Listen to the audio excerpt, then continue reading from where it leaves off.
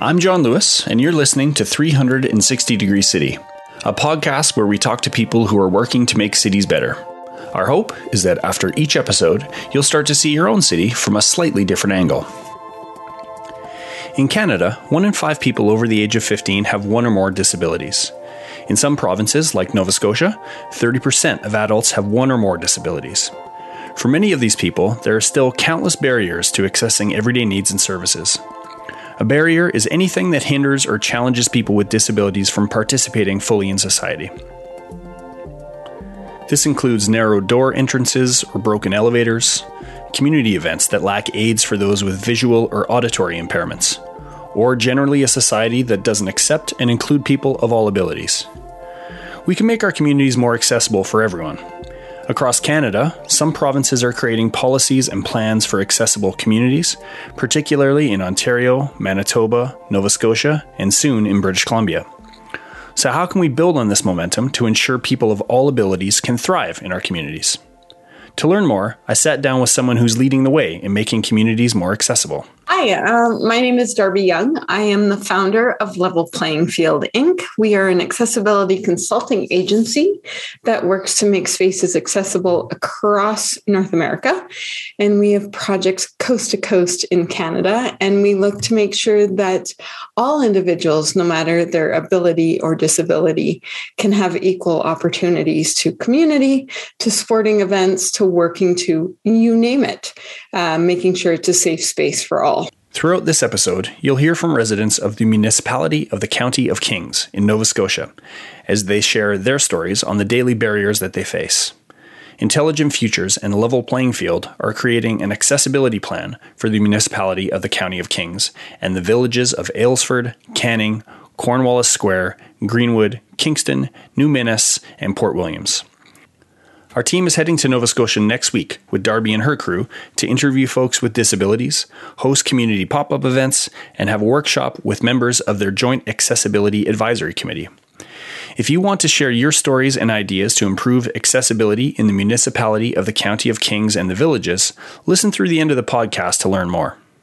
Okay, so when we talk about accessibility in our communities, that obviously can mean a lot of things, probably to a lot of different people.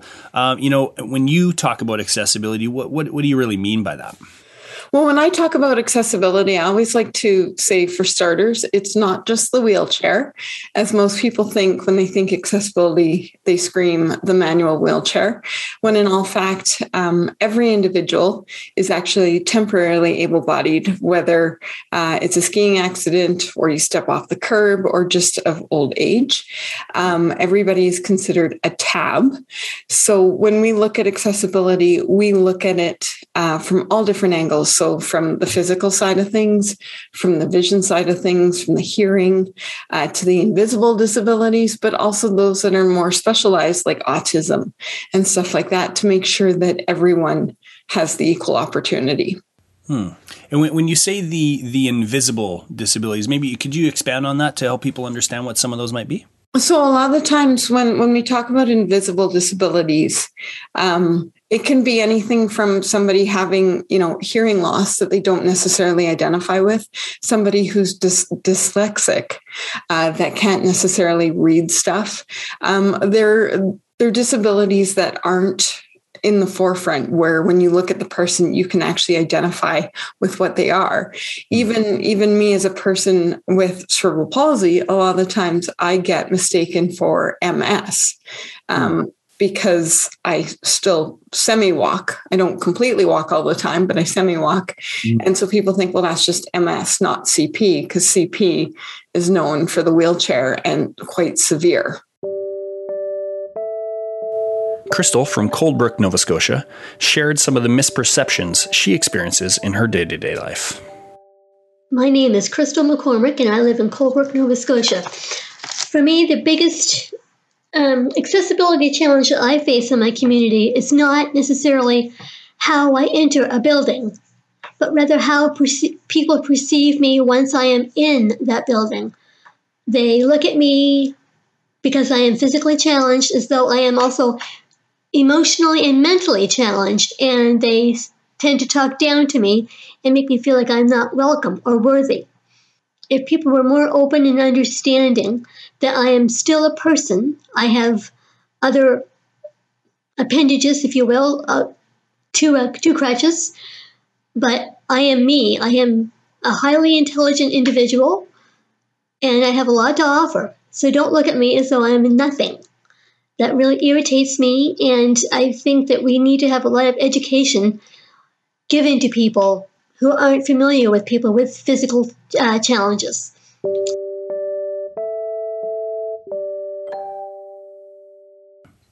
Okay. And so when you're all over North America, you're coast to coast in Canada. We're working on some stuff in Nova Scotia together these days. In your experience covering all kinds of communities, what are some typical barriers that you'll see in your travels and your work? Well, I would say, ultimately the biggest barrier we see is that the importance of accessibility isn't actually there. And that spaces are being designed, or there's conversations and people are like, yeah, it's accessible, when in all fact, it truly isn't. And then the biggest question is people just don't understand the necessities around accessibility, and they see it as dollar signs instead of the inclusivity. So if a store has a step out front and you want to add a ramp, and the store owner goes, well, no, we don't have anybody with disabilities coming in the store. Well, yeah, that's because nobody's been able to get in the store. So we, as a person with disability, I spend money. Everybody knows that. I love to shop. And so when you've got a barrier and my legs aren't working that day and I can't get in, then I'm just going to bypass you and be like, well, I don't matter to them. So I'm going to go somewhere where I can. So the biggest thing for accessibility is the misunderstanding of it, and that people see it as dollar signs and don't necessarily see it as a value to the community. And what are some of the arguments you make in terms of trying to get people's mindsets to shift beyond the dollar sign? Well, the prime example I used about the storefront is a big one, and people kind of then stop and think about the clientele and who it prevents. But it's the matter of just putting the person in their own place and being like, if I was you or you were me, how would you handle this situation, or what would you do? And then sometimes a lot of that helps, because then people stop and think and they're like, oh, I never thought about that. Or we show them different barriers and they think about it, but we're still quite far away from getting to the point where people actually include accessibility and universal design and inclusion across the board. At least down in the States, they're doing it because of the ADA, but up here in Canada, we don't necessarily have it right now. We've got the Accessible Canada's Act that rolled out in 2019, and we're definitely seeing a pickup in it, but I still think we're probably at least, I would be surprised, but I'm thinking 10 years before there's a full inclusion aspect to where we don't have to push so hard to actually be included within the community and society. Okay. And the ADA that you referred to is, could you just share what that acronym means for those that are listening that don't know? Yeah, sorry. That's me and dropping acronyms. I do that often. So the ADA is the Americans with Disabilities Act, which has been around probably about 31 years, if not 32 now. No, I think it's 31 in July. It was 31 in July.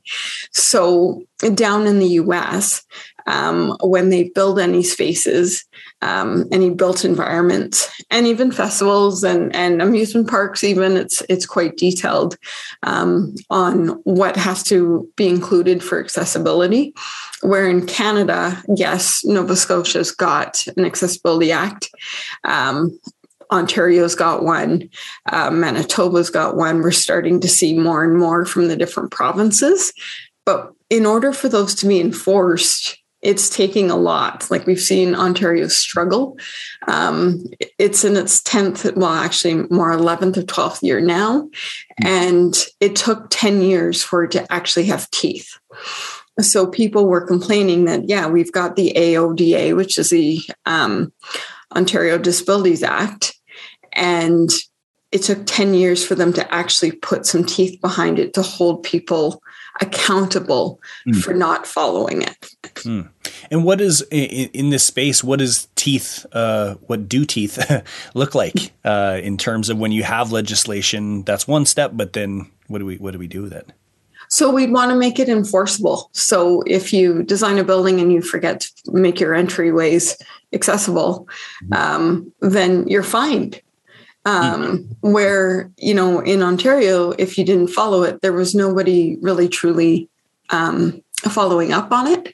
So you weren't seeing the fines and there weren't the penalties for not complying to it. So that when I say teeth, that's what I mean, is the fact that there was no weight to force people. You could say, oh yeah, we've looked at it, but did you apply it? Well, no, because nobody's going to come knocking on my door to say I didn't.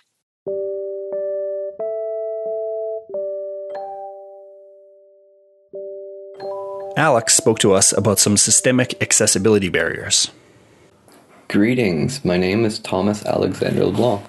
My friends call me Alex. I live in the Annapolis Valley, Nova Scotia. The area was formerly known as New Scotland and Acadia. I would like to acknowledge the land as Mi'kma'ki as the natural and unceded territory of the Mi'kmaq people. A chair of power helps me through my day. The most damaging barriers I have faced in the community have been systemic and attitudinal. An attitudinal barrier is negativity projected from one person or group towards another based on their perceived ability/disability when trying to access a service. Systemic barriers stem from outdated practices, conflicting laws, regulations, jurisdictions, and non-disclosure litigation settlements. These barriers are difficult to change because they require societal change. I feel I have experienced ableism in a number of ways. The denial of essential services has been particularly hurtful. Denial of access to emergency services is a serious issue for some. The example I chose to highlight is the Annapolis Valley Regional Hospital. There is one safety concern where the parking lot meets Exhibition Street. There is a 10-inch unmarked drop from the sidewalk to the street, and also the bus shelter at the same location does not have shelter for people in mobility devices or for strollers.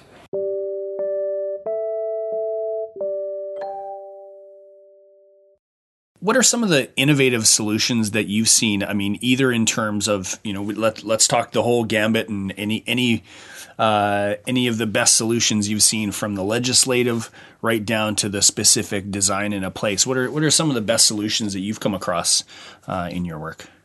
Well, we're definitely seeing a pickup in the architecture firms and the clientele who are now understanding the accessibility aspects and wanting to spend the money to include people. We've definitely seen a pickup in that, which is good. It's a great starting point, but we're still forcing people to do it, which is wrong.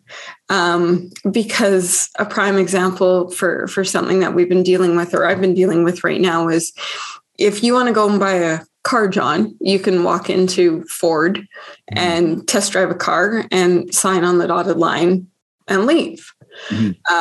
For me to rent a car as a person with a disability, I can do that, but then I have to make modifications to my vehicle for me to use it. And for me to do that, it takes a lot of work. And because when the car dealers make new cars, they also make changes to those cars. As we've seen, there's new body styles and all this coming out as time changes, which we expect and want to. But does the technology that I require, like my scooter lift and stuff like that, actually change over time? And it's slower. I don't know why. And I'm having that argument right now. Yeah.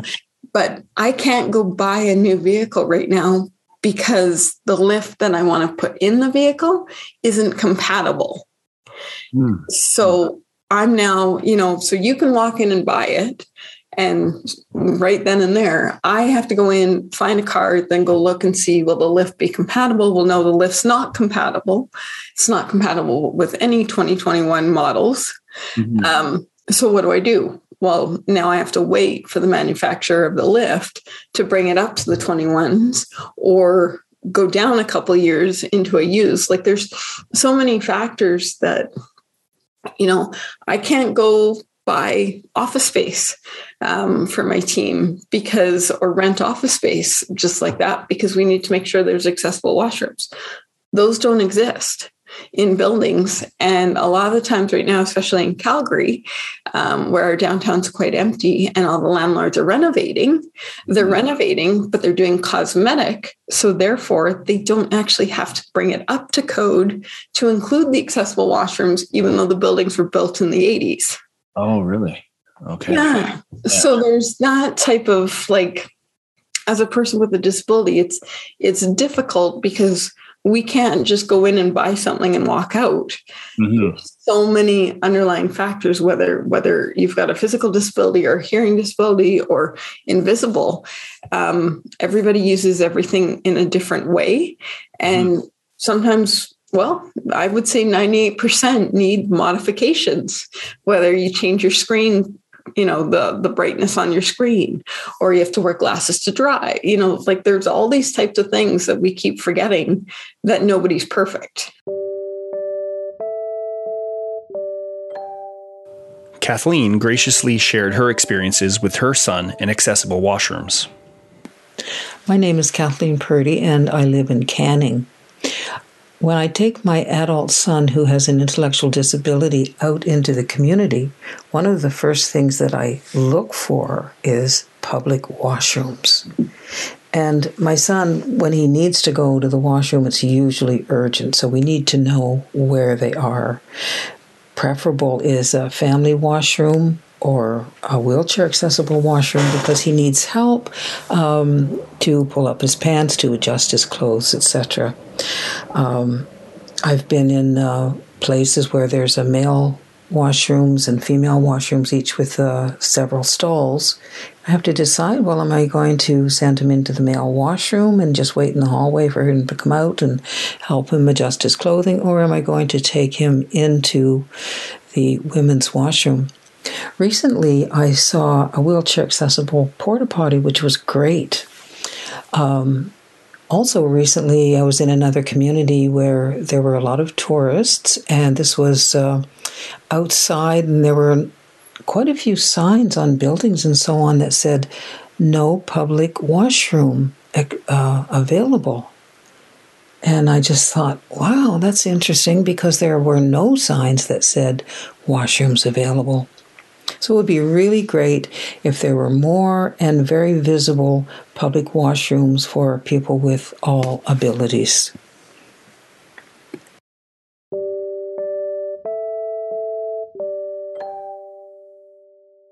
It's got to be exhausting to have to navigate every single thing that so many people, too many people take for granted. Yeah. So yeah. So thank goodness you're doing this work. I'm trying. It's definitely, it's hard when you've got architects or space owners that are like, well, yeah, we work with the architects and they do it to code. Well, but building anything to code, especially nowadays, is 30 years behind how we live. So if we're building something that's 30 years behind how we live right now, what's it going to be like in 20 years from now, let alone 5? Like, yeah. Like, why aren't we thinking everybody's so tied to dollars and everything is so tied to this building code, whether wherever you are? But it's like, how about we stop and think actually how people in general, even you, use the space? Mm-hmm. What do you need in order to move around? What do you need to go to work every day? Like if you want to go to the park, all those types of things. Like, why don't we just actually stop and think about how people use the space? And then one of the biggest areas we're missing is we worry about how we get everybody in somewhere. And we forget if we've got emergencies and we have to get everybody out, what that looks like. Yes, we talk about egress for sure on code, but everybody forgets that when we've got 20,000 people in an arena, and if we have a bomb threat and we have to evacuate, what does that look like for 20,000 people? Able-bodied or not, like temporarily able-bodied or disabled, what does that look like? So could you maybe, because it really does seem that there's, the precursor to effective action is a mindset, a level of awareness. Could you maybe walk us through, how you get your collaborators, your clients, your communities? What are some of the key things that you found are successful to get people's awareness to a productive level or make some progress in that direction? I think the biggest thing we found is the collaboration. Mm-hmm. So once sort of somebody hangs out with me or they work with us on a project, or even just spend a couple hours with me or my team or doing something, you start to see it and you understand what's actually transpiring within our country and within North America, and how different people are versus what our society is. And that sort of then awakens people to have further conversations and think about how we design spaces and so forth. Mm-hmm. Are there particular, to that point, a shared colleague of ours, as he has learned and worked with you, he mentioned as he's learned from you, there's things that you just can't unsee once you see it, which in the best way possible, right? So are there, any anecdotes or stories about people seeing things and kind of their reflection and how it's changed their practice? Oh, most definitely. I now get certain texts from certain people when they see stuff, and I get a "damn it, Darby" text or something, because after they've spent time with me, they're like, I can't unsee this. And like, so everywhere I go, it's like, oh, look at this. Can you deal with this? Can you deal, like, why is this? Like, so it resonates. And the sad part is that when we don't, when we have to think about things, we miss out on certain opportunities. So the more we can spend being collaborative and include everybody on projects, the better it is for everyone versus, oh, I'm an expert in this. Well, no, some of the architecture firms who we work with are the major ones, major players. And they're like, we're not experts in everything. So we bring in our subject matter experts, and then we can look at the project and we can be like, well, what's the intent of this? And it's like, oh, yeah, you're right. From that point of view, that doesn't make sense. Well, no, it doesn't. So it's trying to have that sort of conversation. But yeah, once somebody sort of stays with us once or works with us once, they usually turn around and keep coming back. Because they can't turn it off. Like, Sean, when we're going to be in Halifax here in a week or so, you're going to learn definitely what it's like for me to get around and how difficult it is. And anytime I have to go somewhere, I know my staffer was looking into hotels and stuff. It's not just about calling up the hotel and being like, well, do you have an accessible room? It's about, well, what's in that accessible room? Yeah. What are there grab bars? Are there not? Like, is there, it's the finer details that people don't realize that they need to ask for or don't know because they haven't lived it. So using the lived experience examples of being there in real life or the videos has made a definite impact. Mm-hmm.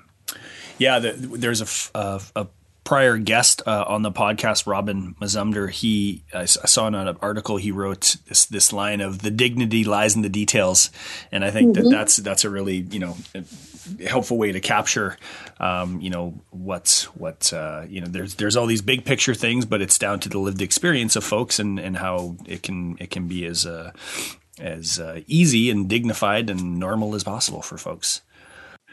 Well, and like another prime example, which was actually kind of hilarious, is we were going for a project interview because we'd been on a project with a prime architect, and we had to meet city council to give our presentation. So we notified them that I was coming, and as a person with a disability, we said, "Can I get in?" And it's like, well, no. So we had to change the location from council chambers to the fire hall of all places. And then when I got to the fire hall, I had to park like in the parking lot where everybody does out back, go through the back door, go all the way through the fire hall, out the front door, down the sidewalk, up the ramp, and into the side building. While everybody else just walked in the back door and up 3 stairs and in. Yeah. Yeah. You know, and it was kind of like, everybody was like, what? And on top of that, it was pouring rain, too, which made that adventure outside. So, you know, for a city or a town, well, it's a city because it's got 10,000 people in it, for the city to sort of have to move to the fire hall, that was eye-opening. And then when we get to the fire hall and they see how much work it was for me to just get in to have that presentation, I think it was eye-opening that, of course, we ended up winning the project. And I thought there's no way we wouldn't after this episode. Yeah. But yeah, it's the mentality of there's stairs. So what? Big deal. Well, those stairs can prevent a lot of people. If you break an ankle and you're on crutches, stairs aren't that fun. Yeah. You know, so there's all those different factors. Yeah, for sure. For sure. So you videotaped your journey in and showed it and then just said, any questions? Oh, they were there because the project manager had to actually walk me around the building. And he's like, oh, maybe this isn't such a good idea. I'm like, really? Yeah. You think? But hey, does this mean we won the project? I think so. Yeah. Let's get to work. Yeah. So for folks that are wanting to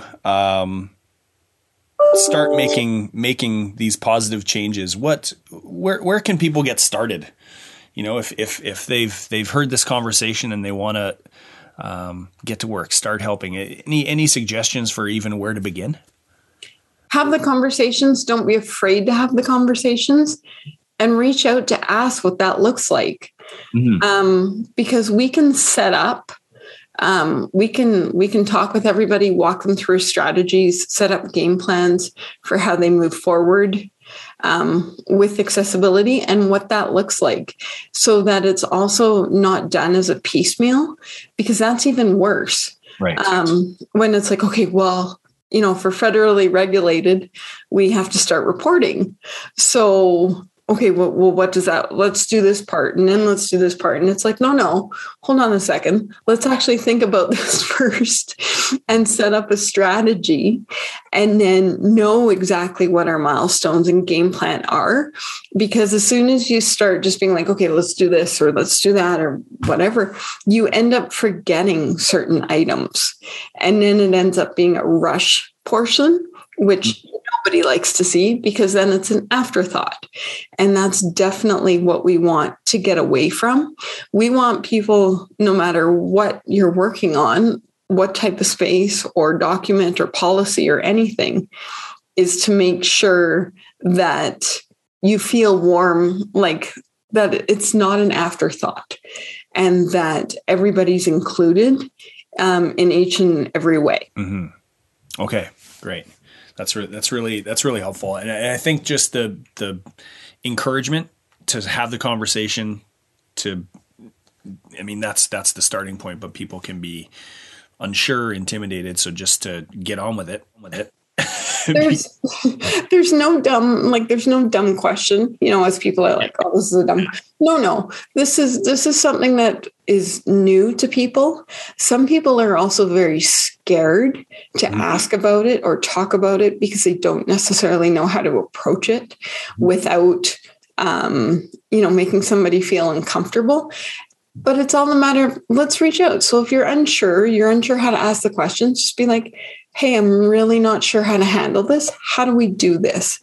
And we can walk them through the way. Yeah, for sure. Okay, that's great. Mm-hmm. Okay, now we've had, I don't know, 75, 80 guests in the history of the podcast, but you're the first that has her own shoe line. So I have to ask. So can you share the story about the Darby shoe? Sure. Well, as my mom always said, and I've always said too, is when I walk with character, because my gait is not normal. So people always stare or they try to make fun of me. So I've always been one to buy really funky shoes. Because you know what, if people are going to stare, you might as well look good doing it. So I fell in love with Flubog about 8, 9 years ago, when one of my really good friends is a big vlogger, as we call him. He's got like 14 pairs. And I'm like, well, I need a pair for a party coming up since I'm going with you. Might as well. And so I ended up wearing out my first pair of Flubogs, which were so comfy. Were awesome because of how my gait is. I dragged my toe. And then we went to Flubog and back to Flubog. And I'm like, hey guys, I really love these shoes, but I've worn the toe out. How can we fix these? Like, is there a way that we can add more stuff to them? Like, there's got to be a way. Like, come on, everything can be done. And so they came back to me saying, we can't because of the style of the shoe. But how about we make you your own shoe line? I went, huh? What? They're like, we can make you a shoe. And then we'll just call it the Darby. And I was just like, okay, like in shock and awe, because of course, you know, John Flubog is world renowned as much as the Canadian designer. He's world renowned. The Darby shoes are across the world. So I've seen them in Australia and so on from people. And yeah, we rolled out with 2 colors. They were so popular. The original 2 were so popular that they came out with another 2 to make it 4. And then they were so popular again, we're now up to 6. Oh, wow. And so I've got 6 colors right now of the Darby shoe. Not sure what's going to happen this fall/winter. I guess we will see if they release another color, but they're on demand. And the thing with Flubog is because they only make a certain amount, that when the demand is super high, then they run a second round. Mm-hmm. So the more the demand, the more shoes they make. So that's how we've ended up with the other colors, because everybody loves them. And of course, they love the story behind it.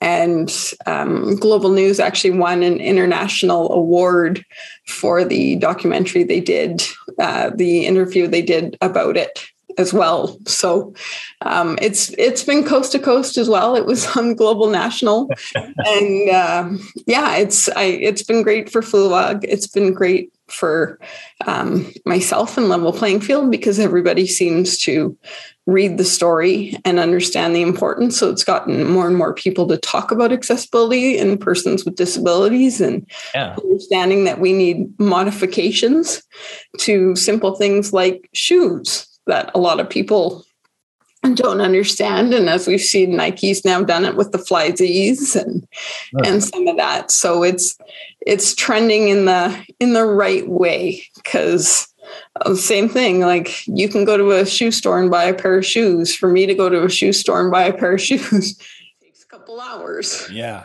Right. Mm-hmm. Oh, that's amazing. And plus now when my kid asks me what I did today at work, I can say, I talked to a shoe mogul. Okay, so the last question is one that we ask every guest. Can you tell us a city that you love and why you love it? A city that I love. Well, ultimately, of course, I'm born and raised Calgarian, so I love my home. I love my hometown. But I would probably say if I could live anywhere in the world, it would actually be back in Stockholm, Sweden. Oh. I was there for 3.5 weeks with our World Championship hockey team, because one of my side gigs is team services in the hockey world. And I got to go to Sweden for 3.5 weeks in 2013. And I have never felt so welcome and safe in a foreign country or in a city before, where there was no real barriers. And when there was, people were extremely helpful instead of just standing there staring at you like, well, what is this about? It was enjoyable. So I've always said to my team that if we could, we'd open a Sweden office. But most definitely, I love my Calgary. I love our people here. I don't love some of our buildings, and those that know me know those. But yeah. Okay, terrific. Thanks so much to Darby, Alex, Crystal, and Kathleen for sharing their stories and insights about accessibility in the places where they live and work.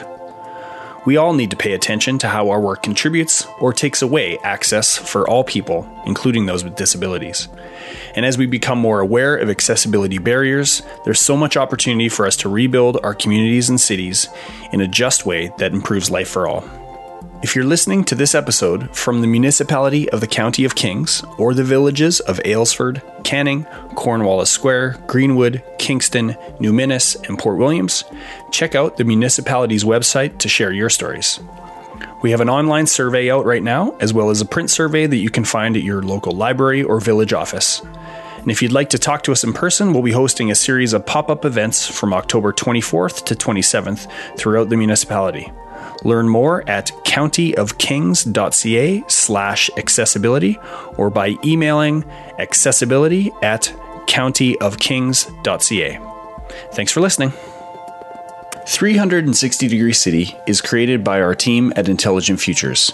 To learn more about the work we do, go to intelligentfutures.ca. I'm John Lewis. Thanks for stopping by.